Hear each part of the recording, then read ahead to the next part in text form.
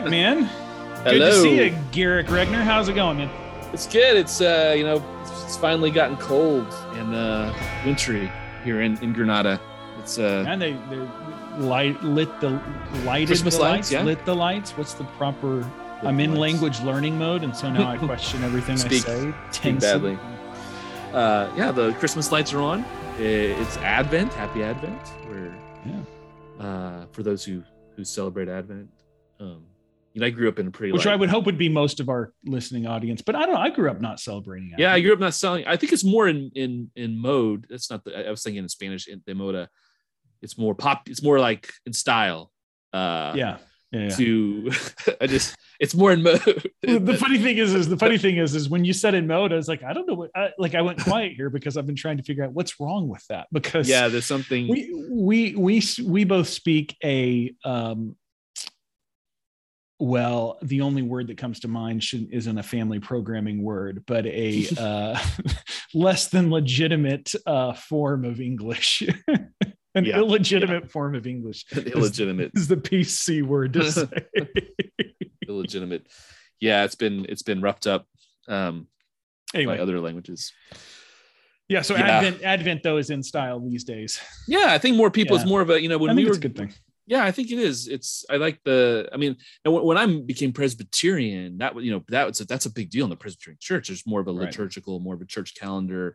And so Advent's really big. And then also, what the lead up into Easter is fairly big. They even do Ash Wednesday and things like which originally when you grew up in kind of low church, free church, Baptist or independent Bible church kind of evangelicalism, all that stuff was, when I grew up, was kind of seen as like the mark of the beast. The mark of the beast, but it was seen as a mark of like religiosity, right? Or of too much. And I think it's a fair critique. I think there's a fair critique there. Sure. But at the same time, it misses a little bit of the mark of what we're really trying, what's happening in that preparation time of like and some of that liturgical, or putting that the belief into kind of more of a actual tangible experience. I think that's some of that is missed out on that. Some of that's good. There's definitely a excess both ways. That I'm of the opinion that there was a reason that the Catholic Church decided to organize itself into a liturgical calendar and make sure that everyone could no matter where you were, at what church in the world, on what day, you were going to have the same schedule and everything else. It's funny because I've been listening to Mars Hill, the Rise and Fall of Mars Hill, which maybe we should do a podcast. I don't know if you've listened to it, but maybe we should talk about that sometime. I've read about it. But, it'd be a fact, because I think there's tons of lessons to learn there. But in not in a gossipy way, Mark Driscoll, and look, there were good things that went on there. But it's funny because part of the critique of Mars Hill is this a little bit of, hey, we're going to try to produce basically the same content. So no matter what, we're branding. That's the way, that's the American way of saying it. And, we're going to make sure Starbucks same product, no matter where you go, and all these different things. And that's the overly cynical marketed way of saying what they were trying to do. But it occurred to me as I was listening to it, I was like, well, isn't that kind of what the Catholic Church was trying to do too? Like putting in a liturgical calendar. And I realize that there's huge differences. So I don't want to, I'm painting with a very wide broad brush here. But I just think it's fascinating how there's actually a lot of really good stuff with liturgical calendars and trying to make sure that you're doing it in such a way as to teach your people. I think a lot of what I've reflected on with this whole, with all of it, is every generation, it's not enough that you do those things. Every generation has to rediscover and appropriate, and I mean that in the correct use or the beneficial use of the word appropriation, has to appropriate faith for themselves. Mm-hmm. And so it's not enough just to do it. You have to appropriate it into your life and understand the meaning of that. So anyway, so I love Advent because I didn't grow. I grew up in a church. Well, first we were Baptist, then we went to a non-denominational, charismatic, Pentecostal mix of things. And I mean, it wasn't enough just to disregard a church calendar. You had to refer to seminary as cemetery. Yeah. Of course, yeah. Like it was we're talking low of low church here. Yeah. And there's a beauty in that low church. I don't want to throw it out. You know, there's a beauty in low church in the sense of the ability to incarnate or enculturate the church and the gospel into a context that's maybe a lot more ready to jump into things, you know? Yeah. So you flatten your leadership, you know, that's a great thing. You anyone can be a leader now. So there's some really, and I mean, like working in a movement like Crew, we tend to be very low, but we're not a church. So I guess that's the bit of the difference. Right. You know, we're very flat, you know, it's like, hey, you want to work for Crew? Great. You know, let's go, you know, and I think that you're breathing and you believe in Jesus. Yeah. And so I think churches for me that incorporate some of the structure, some of the solidity, some of the connection to tradition, but also know how to impact and empower people. Right. Because that's, I mean, you know, in the New Testament, they're like, oh, hey, you're a new Christian. Oh, boom. And you know, the next day you're sharing your faith, you know, that's kind of the standard. And I think what were maybe the big high church structures, it was like, well, you gotta study, you know, you gotta put in 10 years before we're going to even let you get close to the front of the church. And, you know, and so that calcifies things a little bit. And then you also have remnants in the high church structure of hereditary positions. So positions that were there because you were the third child in a family, you know, who traditionally had this position of bishop or whatever else. So that's what you were going to do. So that you get all those things. And so the further away you get from the meaningfulness of those things. So you have those remnants that are there, right? So then there's you're protecting the institution or the hoops that you had to jump through in order to get there because, well, this is what we had to do or whatever. Yeah. So there's a lot of good that came from this actually we stumbled into this transition, this is good, my friend, but this is great. So this does go to what we wanted to talk about today, just the phenomena of deconstructionism or deconstruction that's going on, which we've talked about before. We've talked about in the past, but good to bring up again. So there's this sense there of, on the one hand you have high church, on the other hand you have low church. The interesting phenomenon is you have people who are deconstructing from. So this does lead us into a really good transition. On the one hand, high church deconstruction and what's going on with so many people. I actually saw I haven't listened to it yet, but the Unbelievable podcast, if you're familiar with that podcast, just had a Orthodox priest who is also a musician, and Audrey Assad, who has just come out, the singer Audrey Assad. She's just come out and said, I've deconstructed. Yeah, I saw that. I'm no longer a practicing Catholic. I'm not even sure I want to listen to what she means by that, because she came out and said, I'm not a practicing Catholic. So what does that mean? I'm not so much in that world, but there is this phenomenon of deconstructing. And so you and I were talking about this article that Scott McKnight. Yeah. The always excellent Scott McKnight. He really is great. You know, he just came out with sponsored, because he does this series of, he's the editor for a series of commentaries. And there was one that came out on Mark by Tim Gombis. It's phenomenal. It's really good. Love and listen to Gombis kind of goes through it on his podcast. But anyway, so deconstruction. You do have those two phases, but it's interesting to me that on the one side, there's a lot of people deconstructing their faith from institutional church or high church. And there's also people deconstructing their faith on the other side from low church. And these might be for different reasons. So I think it's really important to talk about, to be aware of, and to keep kind of rehashing here because so many people are deconstructing. Yeah. If we even know what that word means, do you even feel like you have a sense of what that word means? Well, it's kind of fascinating because, deconstruction is technically a postmodern literary term that comes out, I think, mainly out of the 60s. If you went to college. Foucault was he the Foucault. I don't speak French. Yeah, he studied a lot Tunisia. Of his work in Uppsala. Oh, yeah, he was in Uppsala too, and he was in Tunisia. Yeah, he was an interesting guy. That possibly a pedophile, probably most likely. So some of history's greatest thinkers are really disturbed people. Yeah, who maybe were trying to figure out how to get around things. It's interesting. Yep. I don't want to, and that's still up in the air a little bit on his crimes, but we may probably never know. Well, let's just say his sexual morals were definitely laissez-faire. Yeah, but we've come maybe a little bit full circle, even in even on the liberal side of things have kind of caught up a little bit. But anyway, that's neither here nor there. But yes, deconstruct. So deconstructing was you would deconstruct the text, right? So you were, if you take a Hamlet or something in Shakespeare and deconstruct it, like what's really being said there, or what's the text behind the text. And so that's what deconstruct.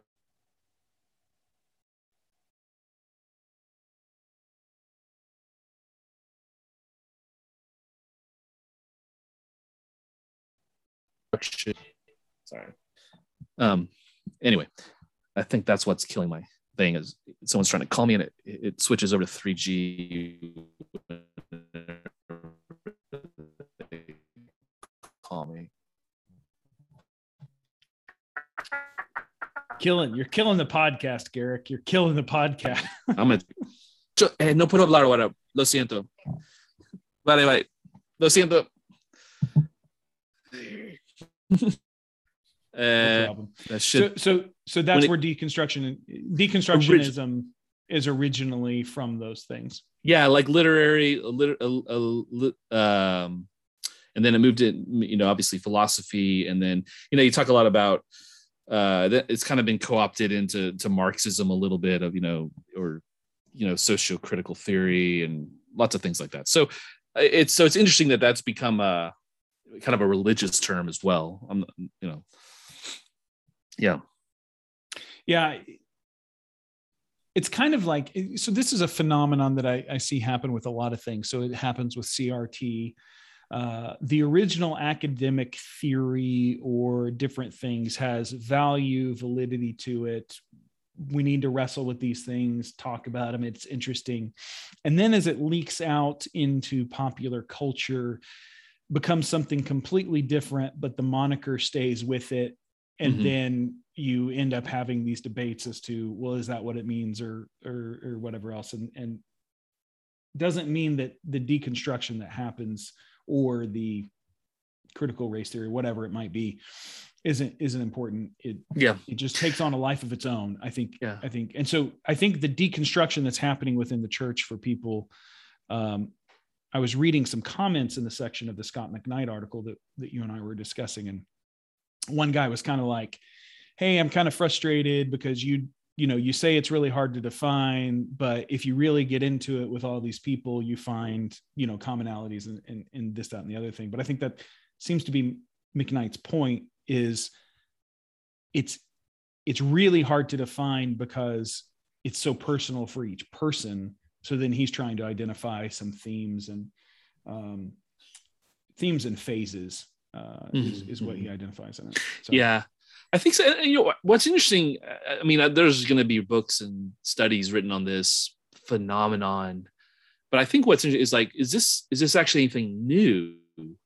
People always been kind of doing this, but because of the ability for social media and connections, has it kind of taken a life of its own, and it's got a name now, and there's kind of this, for lack of a better term, the social imaginary of these things. Because you see, when I look at it, I see a lot of the critiques. I say, yeah, of course, no one wants to be in a religion like that. That's not what Christianity is. I often feel like the deconstruction are often critiquing things that I'm like, well, yeah, but that's not normal. That's not good. Like, you should deconstruct that. You should not be in a situation where that's the norm, or,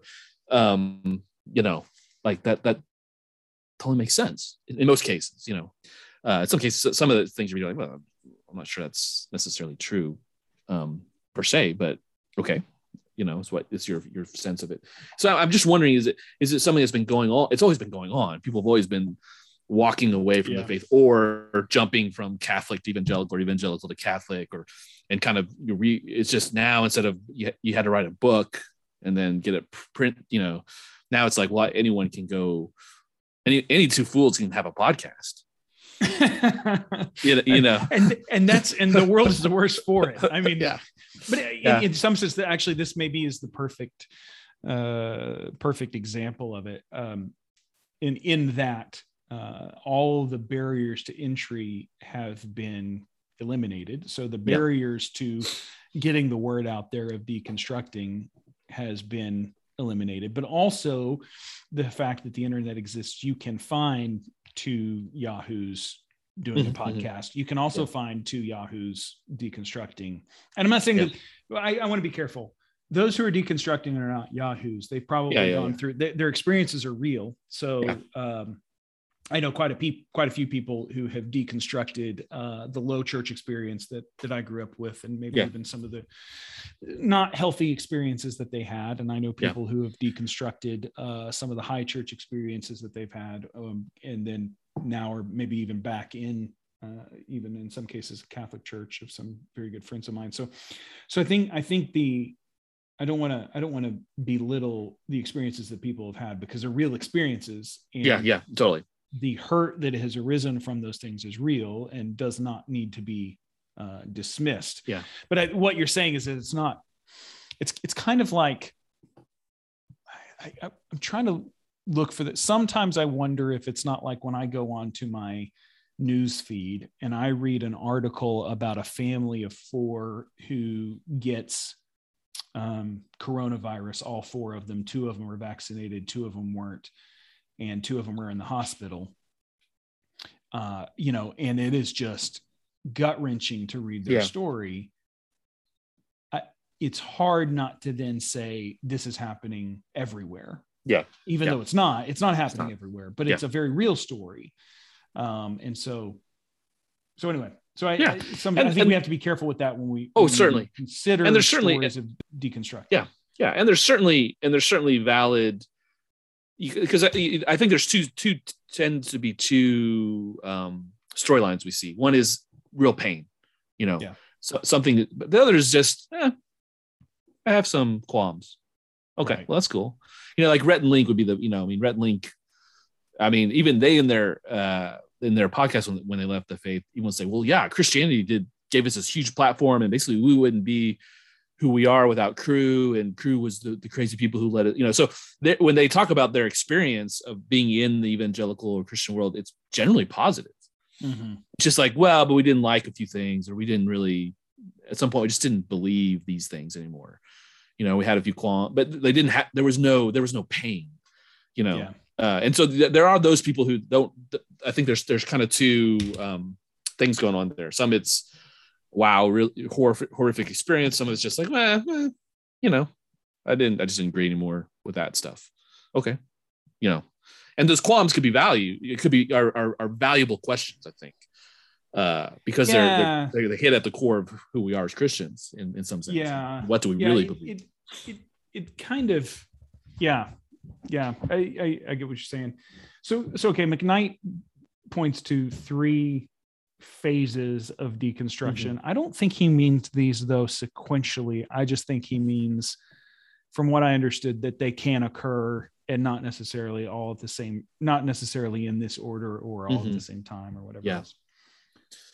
So liminality, elimination, and liberation. Liminality meaning it's kind of he calls it a point of change or decision. So he says deconstruction for many is something like a halfway house between confining church experiences, release, preparation, and eventually re-socialization. Mm-hmm. So they're kind of trying to figure themselves out, in other words. I see this one a ton with people but I think,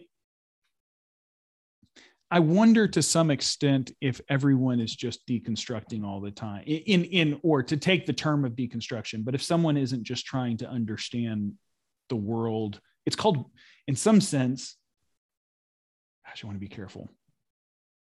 We all go through a process of trying to obtain wisdom. And by nature, wisdom teaches us that as we get older, the things I thought when I was a child and the way that I perceived them are not exactly as how they are. Let me readjust what I'm thinking on those things in order to understand them better. So, when I was a kid, my parents sent me to my room for doing X. I thought they were unjust. As I've gotten older, I've come to understand they did the right thing. Yeah. That's a form of deconstruction. This is just happening. I'm maybe it's not deconstruction, but I'm figuring things out. I'm reevaluating things in order to understand. I think the hard part is that we have to evaluate things, and we need to make sure that we're evaluating things moored to the correct standards of truth and goodness, rather than, I just didn't like that. Yeah. Well, I think, that's the question, is why is this happening? Why are people walking away? And then, I kind of agree with you. I don't think it's that much. It just feels very, because there's been some high profile ones, and it's painful. That's because we're people who are about relationship with Jesus. We want people to be in relationship with Jesus. And so when people walk away, part of it, we set ourselves up for a little bit of disappointment of, especially sometimes we put a mantle on people who, especially of saying, I think it's hard when certain, even famous or people that with clout who we really liked, walk away or have some kind of thing. So, but we kind of set ourselves up for a little of that, we put a lot of pressure on people to conform to our standards. And that's probably one reason why people are leaving the church in some sense, because there's that built-in pressure. But I think what McKnight kind of says is the thing is he says, I think, and this is interesting, but this is my question for you is like, McKnight seems to think that the main thing this is happening is that people are looking for real community, real connection, real, and a faith that fits into that connection. And they did not, what they found was really individualism, Gnosticism, where faith and praxis have been divided in our churches. I don't know what that's why I always kind of want to, what is happening here? I can see a million reasons, and you hear a lot of reasons, but that seems what McKnight focuses in. How do you see that? Do you think that's a proper diagnosis? Yeah, I mean, I do. I think he's on to something. Mm-hmm.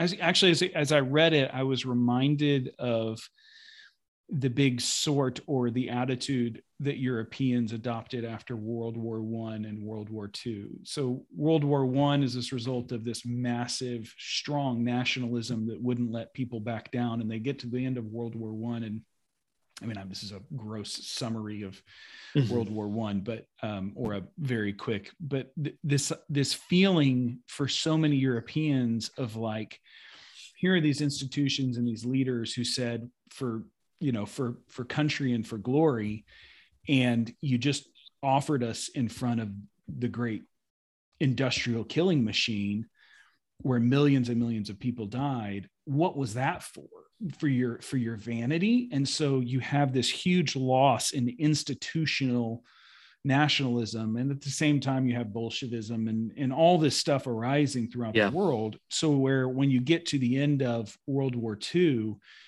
so many Europeans were kind of like, I'm not trusting any institution, especially church and everything else. And the church had its own problems. And so there was a great resorting. I think there was a massive deconstruction that happened. and lack of trust. Mm-hmm, mm-hmm. And I think that you see that occurring within the church on a lesser, or I don't want to say lesser scale, but in a different way, so that people say, wait a second, this Jesus community seems to have been important, yet my parents and some of the institutions that existed before aren't providing that community. So one great example of this would be what's called side B viewpoint on homosexuality, right? Mm-hmm. Yep. I was listening to a great podcast the other day, Preston Sprinkle, Theology in the Raw. If any of the listeners don't listen to that podcast, you should. He covers a lot of really great stuff on sexuality. And he had on this other guy who has his own podcast called Life on Side B. And he is a professing homosexual.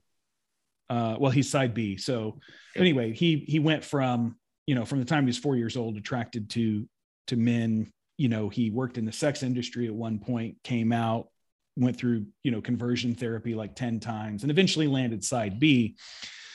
And he's chosen to remain celibate, but he's looking for true community. And he's looking for a depth of relationship, and is proposing, some of the cool things that he talks about that I think is attached to some of this deconstruction of faith is the old system that we had, specifically as it relates to sexuality.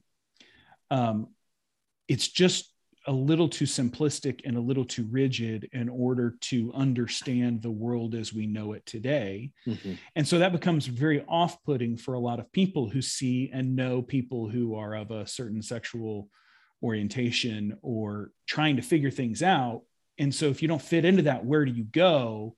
And there's a desire for true and lasting community, but the church is pretty rigid in that many or most churches say, no, the only place for true community is the family. And we just kind of meet on Sundays and we maybe have a cup of coffee. And so people go, but I want true community. And there's that wrestling there of what does that mean? So I absolutely agree. And I'm not doing justice to this idea of this community that this guy was putting forward, but I do think, he's longing for a community of friends and church that really gets into his life, not just meets on Sunday. And I think there's something true to that, not just putting on, okay, you dress up in your Sunday best and look really good for people. Yeah. And that maybe it's like maybe a transformational community that's much more active than I think it's a tricky thing because on one hand, the church structures that we have right now, just saying in America, on one hand, have been very successful, and you can, I think you can find those communities here and there, but they tend to be more organic. And I'm not, but we, because by and large, America's put a big bet down on the mega church, right? That's kind of where things have gone. And, like, once again, there's some really great things about that. The ability to garner a lot of resources. I mean, there's great churches all over the country that, because they are able to group 5,000 to 10,000 people together on a regular basis and point them in certain directions, that there's churches in Dallas I know of who, when COVID happened, they bought a warehouse. They started buying up food, putting together care package, and started delivering to underserved communities within a few days. That they knew that and so that's something that can happen and that can be really transformational and impact a lot of lives, and that work with churches and boom, boom, boom. But what you give up on some of that is sometimes the ability maybe to build to build real community that's touching the lives of the people who are actually part of it across the board. Right. And to experience it's interesting to so there's a German phrase that came about in the, I don't know exactly when it was, but it was a kind of industrialization and the great migration of people from the country to the city. And it basically translate city air makes you free. And there's this idea that, look, if you grew up in the village and you knew people, that was true community, but everyone knew your business. And so you really had to watch yourself and, all these things. But once you move to the city where you're a little bit more autonomous and anonymous, then you can more or less do what you want. But it also means it makes you free in the sense of that things are more accessible in the city. So there's these, it's a double-edged sword in some ways, or there's positives and negatives with it. I think in a lot of ways, a smaller church, or maybe doesn't even have to be a smaller church. It could just be a group of people within a bigger church, but who have quote unquote true community. There is the reality there that it sort of cuts both ways. There is the opportunity for great and meaningful community, but there also is the opportunity for an experience of, let's say, a very close-hand experience of the sinfulness of man. So it's up close in your face, rather than my embodied pastor on the stage, who I've never met, failed. That's a different. At the end of the day, what I felt like McKnight was talking about a little bit was just this idea of basically, what it seems to me is not just do people want community, but they also want to see character. Because he comes back to this idea that they want to see, they like Jesus, they like his justice, they like who he is. They don't like what he's been represented to be, and they're a little bit disenchanted with their leaders or certain things that have been propagated within the church. And I really do think you and I have seen this when we've talked about leadership. The Bible often doesn't talk about skills as a leader. Actually, never really talks about skills as a leader. It talks about character of a leader and character of a believer. And it seems to me that we don't talk about character. So that's one thing. I don't think we talk about character I agree. enough. 100%. And the other thing, or we don't develop godly character anymore. Or I don't know the best way. Surely we develop godly character, but maybe it's not. Maybe that was prized. We need to prize that. We need to. So there's also another thing I wonder here, because I mean, I'm Gen X. I expect leaders to be idiots. I just be honest with you. I mean, that's my. So when I get a good leader, like teen spirit. When I get a good leader, I'm like, oh, this is a good guy. So I'm used. I'm kind of like, this is things are gonna go haywire, right? It's just that's the way it is. I don't know if that's generational and it's me. I just but have we oversold? So that's the other thing. Have we oversold the church to people when we should? So the famous it's the great song, the great gospel song by U2.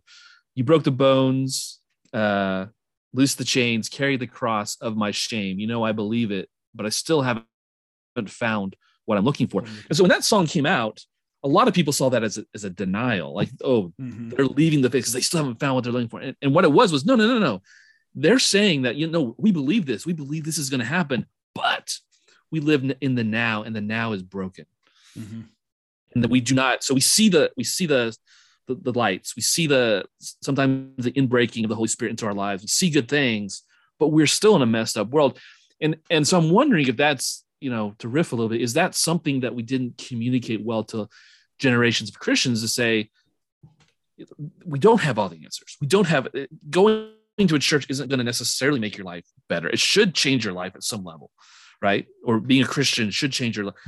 But we oversell because of, because I feel like we hyper, how many times even in Crew, which great organizations love Crew, but you hear, this is the thing that's going to change the world. And then a few months later, like, well, this is, and so it's always this overselling, and it's a very American thing too.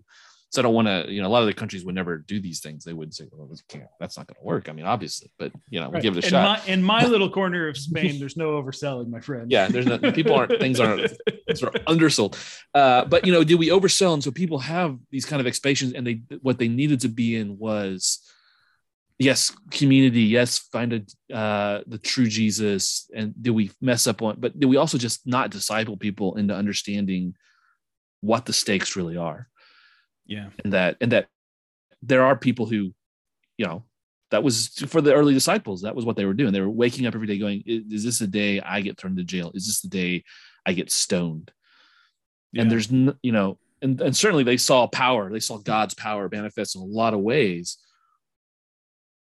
But, so have we even sold, cheap grace in some sense? And so it's been easy for people to go, well, this stuff doesn't work, Well, so what's interesting is McKnight's talking about it. You get the sense that what people want a certain authenticity, right? Yeah. So they want, but what I also think is there is an authenticity that gets produced, which isn't authenticity at all, but it's produced from up front in the stage, which it becomes an excuse for bad behavior and makes people very cynical towards, hey, we're all a work in progress. Here's how I failed. That's not truly authentic. That's just kind of having a good sermon illustration. So you're using authenticity I want to be careful. We have to be careful not to manipulate people via that. Yeah. So then I think you hear the now but not yet can become an excuse for some as to why they don't yet have character. And our friend, former staff member, Mac Michelatos, actually, he may still be on staff. I'm not sure. I know he's leaving. He may have already left. I don't remember when that's happening. Yeah. But he wrote in his last book, I saw this on Twitter or Facebook or something, someone was quoting, but I thought it was fantastic. When we mess up and we go to someone and we should, there's this tendency to say, hey, that's just not me to have done that. He said, that's a very dismissive and excuse-filled way of interacting with someone. He suggested what we should say is, I don't want that to be true of me. Yeah. And so I felt like that was a fantastic way of you have integrity, you're owning up to what you've done. The second thing is you're saying, it's not how I want to be. And I recognize it. So it's a now, but not yet kind of way of looking at that. And it's truly authentic.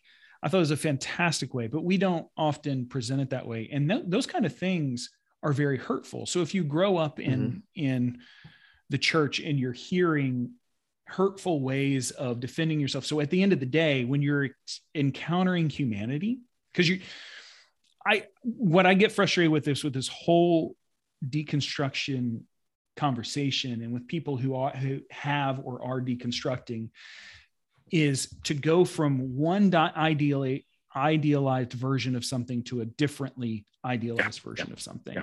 And you just can't have the idealized. You have to embrace the fact that you're going to, so if what you're wanting to avoid in your deconstruction is humanity, so if you're saying we should be more like X because I experienced Y, guess what? You're always going to experience Y.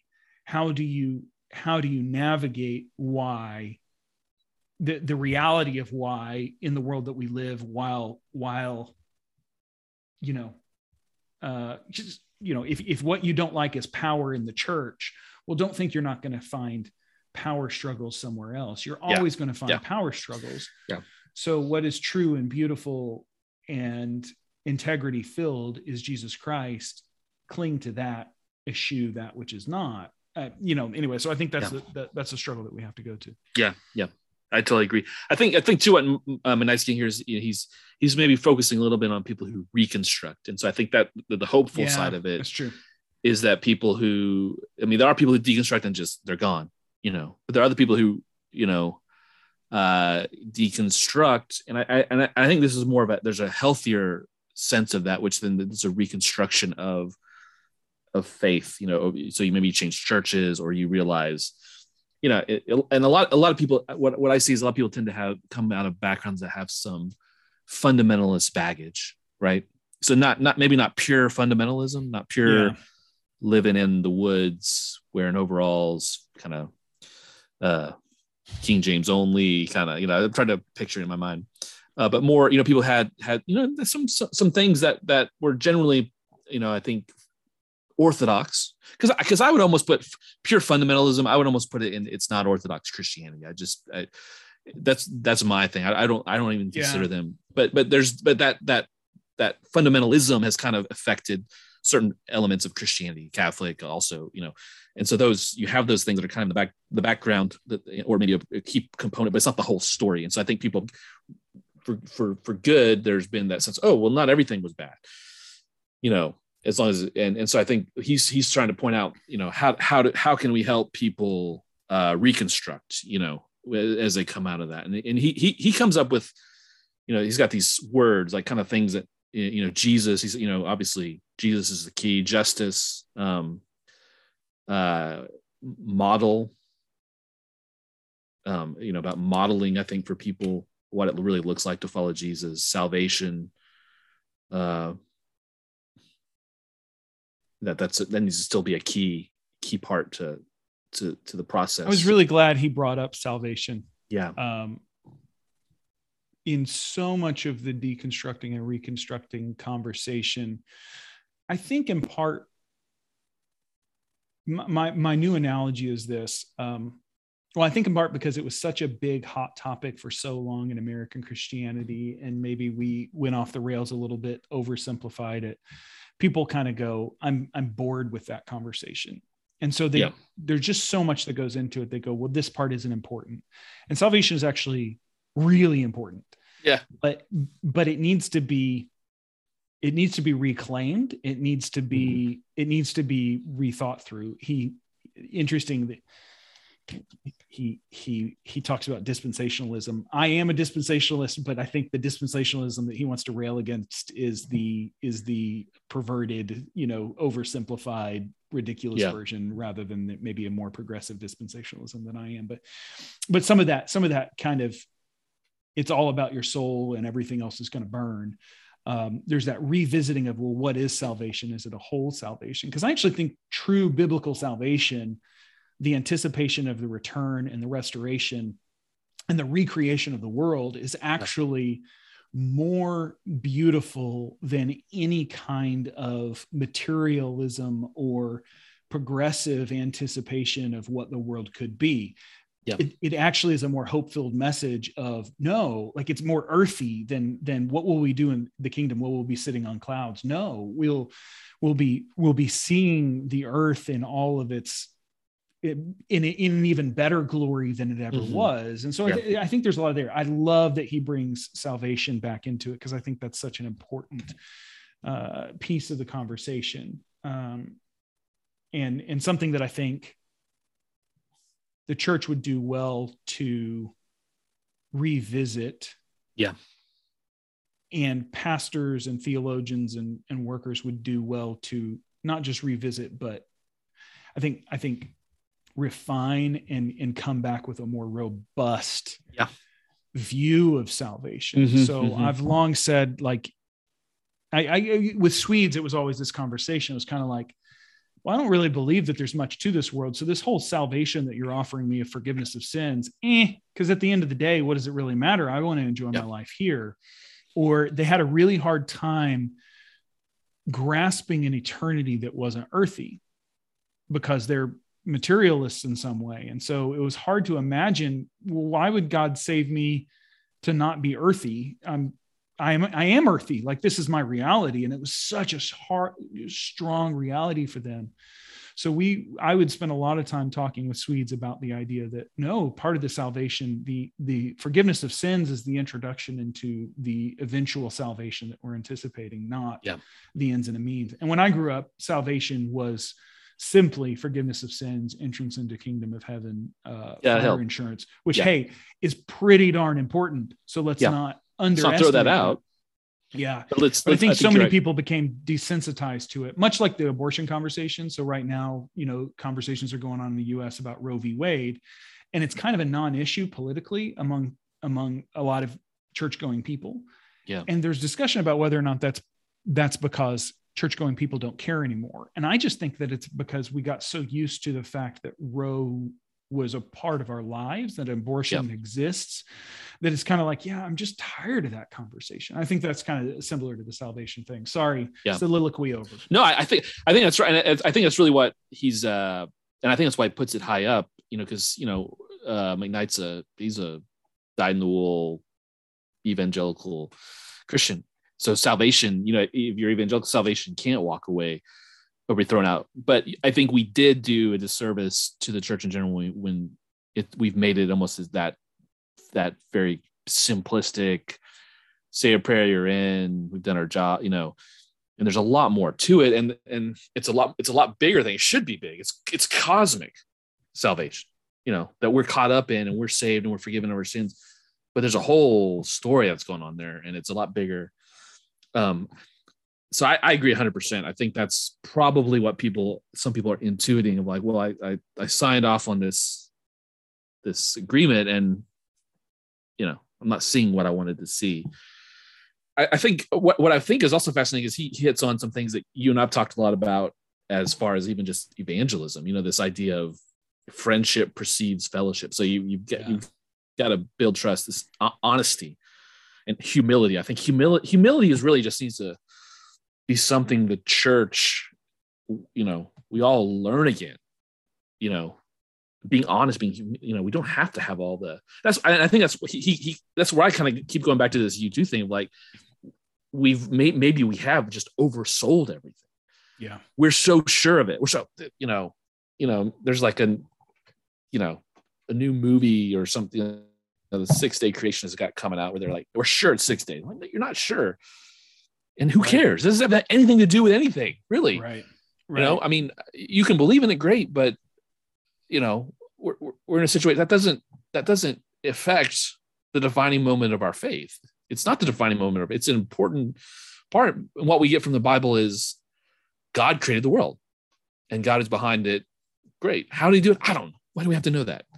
Right. God, and what we also know historically is that a guy named Jesus lived, walked around, was killed, and then something happened.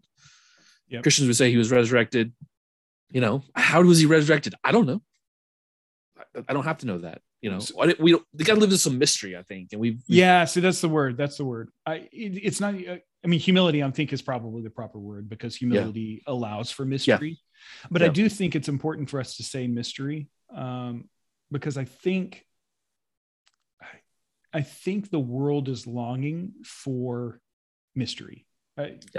Someone might say enchantment. That's the it's a Murray way of saying it. And, there's been people, the loss of enchantment of the world, but I do think that the world does long to have mystery. There's too much information out there for us to go, I know everything with certainty. And so the Christian does well to say, yeah, it's a mystery. Growing up in a lot of the events that I would have gone to as a young Christian would not have allowed for mystery. Yeah. There is no mystery. Certainty was the most important thing. And I get why we did that. It was some way responding. It was a response to the certainty that others were giving us. And so the doubts that creeped in, and we didn't want our children to have doubts. And look, there are certain things that we can be certain about, but there is also a sense of, there was so much certainty that turned out to be wrong, or that new information has made us go, whoa, wait a second, how would that work? That I think we really do need to embrace as Christians a lot of the mystery. The fact that, okay, God mentioned 7 days, not really sure how all that's put together.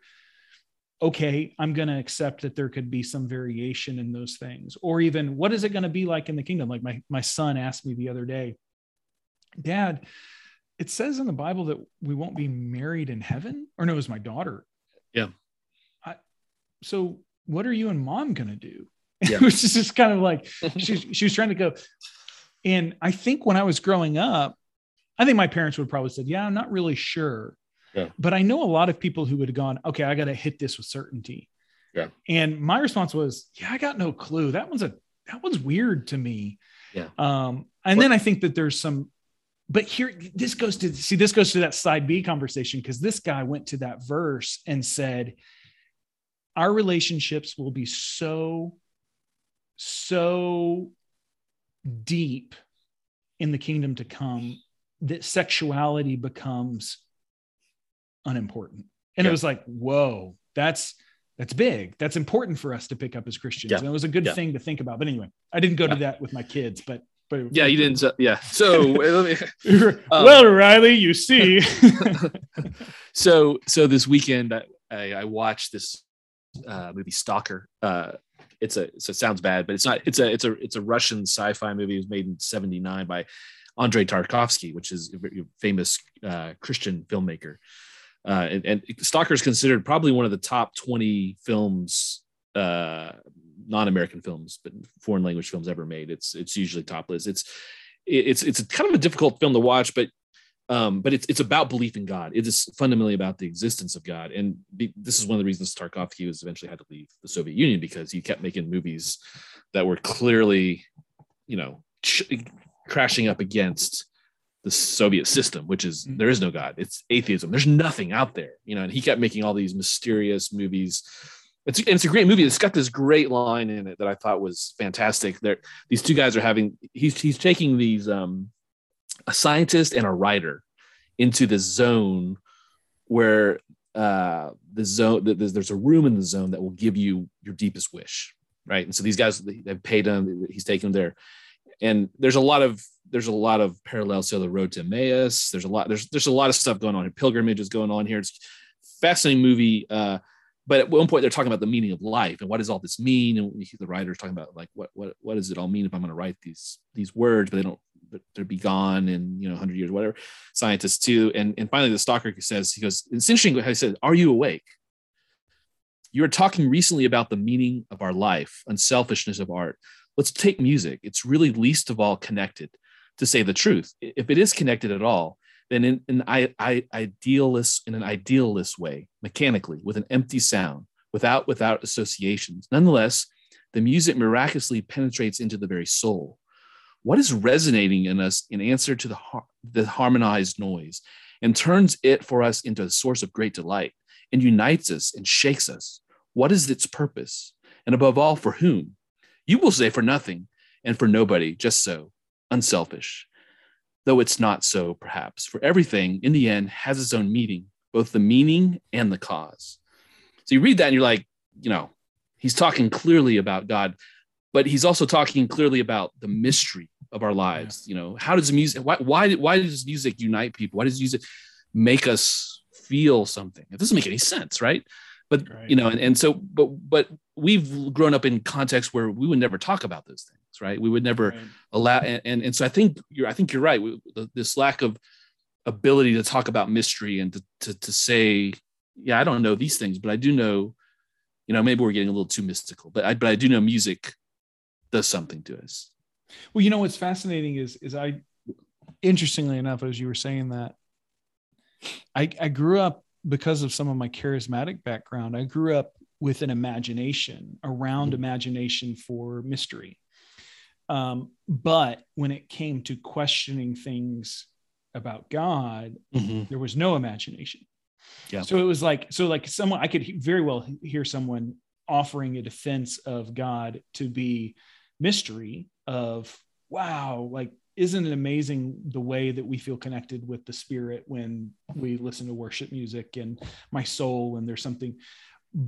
But what I found from the rest of Christianity, or maybe even certain circles, was dismissed very quickly. Yeah. And I think that's one thing that the charismatics and Pentecostals have had right is, wait a second. There's some mystery. Yeah. Like there's lots of mystery, and we can be connected to it without knowing it, without how do you say it, without controlling it. Yeah.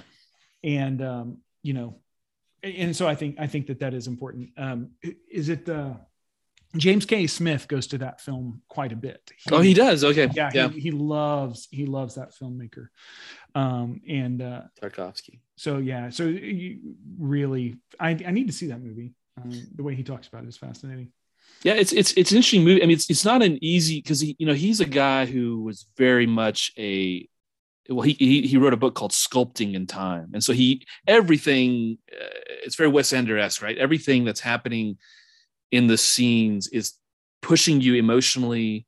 So there's these long scenes that just feel really drawn out and exhausting, but he's doing that for a reason. He's actually trying to exhaust you mentally. and make you feel like a little Norm Macdonald. It's like a Norm Macdonald joke, right? But you get to the point, and there's this satisfying, and he even was, but there are movies you really have to kind of lean into and strain to get, but it's a little bit like Malik as well, which some people will go, well, that's just kind of pure over the top stuff, but the message, what he's getting, and the philosophy and the theology and the themes that are coming out, and you can see why. I mean, it's in some sense the movie doesn't seem that, for us, from our perspective as Americans, it seems a little bit maybe obvious in some things. But if that movie's made 1979, the Soviet Union is being shown, it is a groundbreaking movie, right? In what he's trying to communicate and the way he's trying to communicate it, it's fascinating. Unfortunately, the footnote of Stalker was they filmed it in Tallinn in a old abandoned like industrial warehouse, and they were inhaling like basically toxic fumes the whole time. And so the main actor, Tarkovsky, and his wife all died like just within 15 years after that of cancer. Yeah. And they're pretty sure, some other people involved in, they're pretty sure it's because they were in this, in this place. So there's a good reason for environmental activism. Yeah. And not to let people, oh gosh, there are so many great stories of the Soviet Union of things that they just, one of my favorites is we probably need to close with this. Let's close with this. Well, anyway, before I go, we'll close with a funny story, but McKnight closes in his article, and I think it's awesome. The motto for the Reconstructors is "I see them." And he just quotes James 1:22-27, the passage of "Be doers of the word and not merely hearers who deceive themselves." I love that he went there. For me, James is so often misunderstood. James is trying to get really practical and say, at the end of the day, this is what your faith comes down to. And this is why it's important to do those things. So James is not high theological as to, the James 2, where everyone wants to make that into a, are you in or out conversation. Yeah. James is trying to say, look, if we're saying we're believers, then this, and he gets to this. And I do think, so if there's any conversation that needs to happen about, well, what do we do about people who are deconstructing? It's not, how do we meet their questions and how do we protect and what fences do we set up? It's for everybody involved, no matter where you're at, find a simple faith of be a doer of the word, not just a hearer of the word. We need character to be developed in us. And we are what we love. And so find Jesus, love him, and we do what we love. And so do those things that Jesus would do. Yeah, I totally agree. I think being compassionate and listening, humility, I think those are all not to be shocked by people going through something or leaving the faith, but to be compassionate, to listen, because most people are waiting for the reaction. That's what not that that's not what they want. They don't want that, but that's what they're expecting. The expectation now is I'm going to put something online and it'll be attacked by, and even maybe my friends won't know what to do or say to me. And it's hard. They're going through something because they are leaving stuff behind. Yeah. But I think there is some beauty in what's happening there, because they're trying to really find the true Jesus. But we need to be compassionate. We need to listen. We need to be humble, and we need to evoke a pilgrim. It wouldn't be a Rabbit Trails podcast if we didn't mention pilgrimage. To be a pilgrim with people, to walk alongside them, and not walk away from them. I think it's. Yeah, and there's that liminality, right? Is the pilgrimage idea. So funny Soviet story. Well, and this is a lesson so I don't want to, the easy thing to do as an American is to take anything Soviet and go, well, that was dumb. Yeah. And look, there's a lot of problems with every culture and every system. I think it's more a product of central control and centralized thinking. So groupthink that can happen within that. So Soviet Union decides, so this is in the Baltics, there is a weed that if the sap gets on you and sunlight touches you so if you touch this leaf, so it's like a poison ivy sort of thing. If it touches you and touches your bare skin, it breaks down your body's ability to protect against UV light. And so you end up with 3rd and 4th degree burns on your skin as a result from the sunshine. And so in order to take care of this, I call it death weed. There's no name for it. Well, thankfully there's no sunshine in the Baltic. So yeah, that's right. Just kidding. I love the Baltic. It comes from the plains of Kazakhstan. Because it gets brutally cold in the plains of Kazakhstan. And so this weed dies back every year, and then it comes back, but it's mostly controlled because it dies back so much.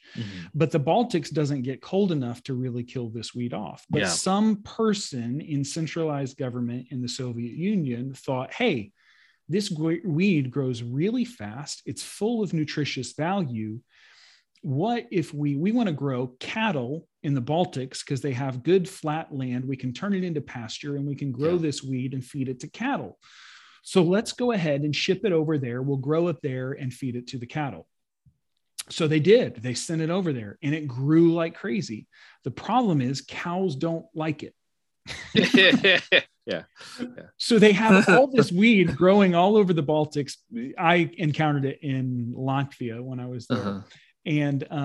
But they can't kill it off because there's nothing will eat it. No animal likes the taste of it. And it doesn't get cold enough in the Baltics to kill it off enough to actually do anything about it. So they actually have to go out completely like covered in hazmat suits in the middle of the night when there's no moon in order to get rid of this stuff, to try to control it, to beat it back, because it just keeps, it just keeps coming problem. Yeah. And so you've got farmers who are encountering it, who are getting mauled by, getting burned by this. Anyway, so it's just it's kind of stage one thinking. I'm often when I think about in leadership, when I'm thinking about like, okay, what do we do here? I can come up with a really good idea. Yeah. But I need someone needs to go, well, wait a second. Do the cows like it? Do the cows like it? Yeah. Yeah. Oh, I know. But anyway, with that, always ask yourself, do the cows like it? Do the cows like? That's the title of a book right there, Barry. You should start writing a leadership book. Do the cows like it? That's true. I can go on tour and anyway, maybe my cynicism stop there. Well, Garrick, despite our technical difficulties today, I think a profitable conversation. Looking forward to the next time we get together. And buen camino. Buen camino.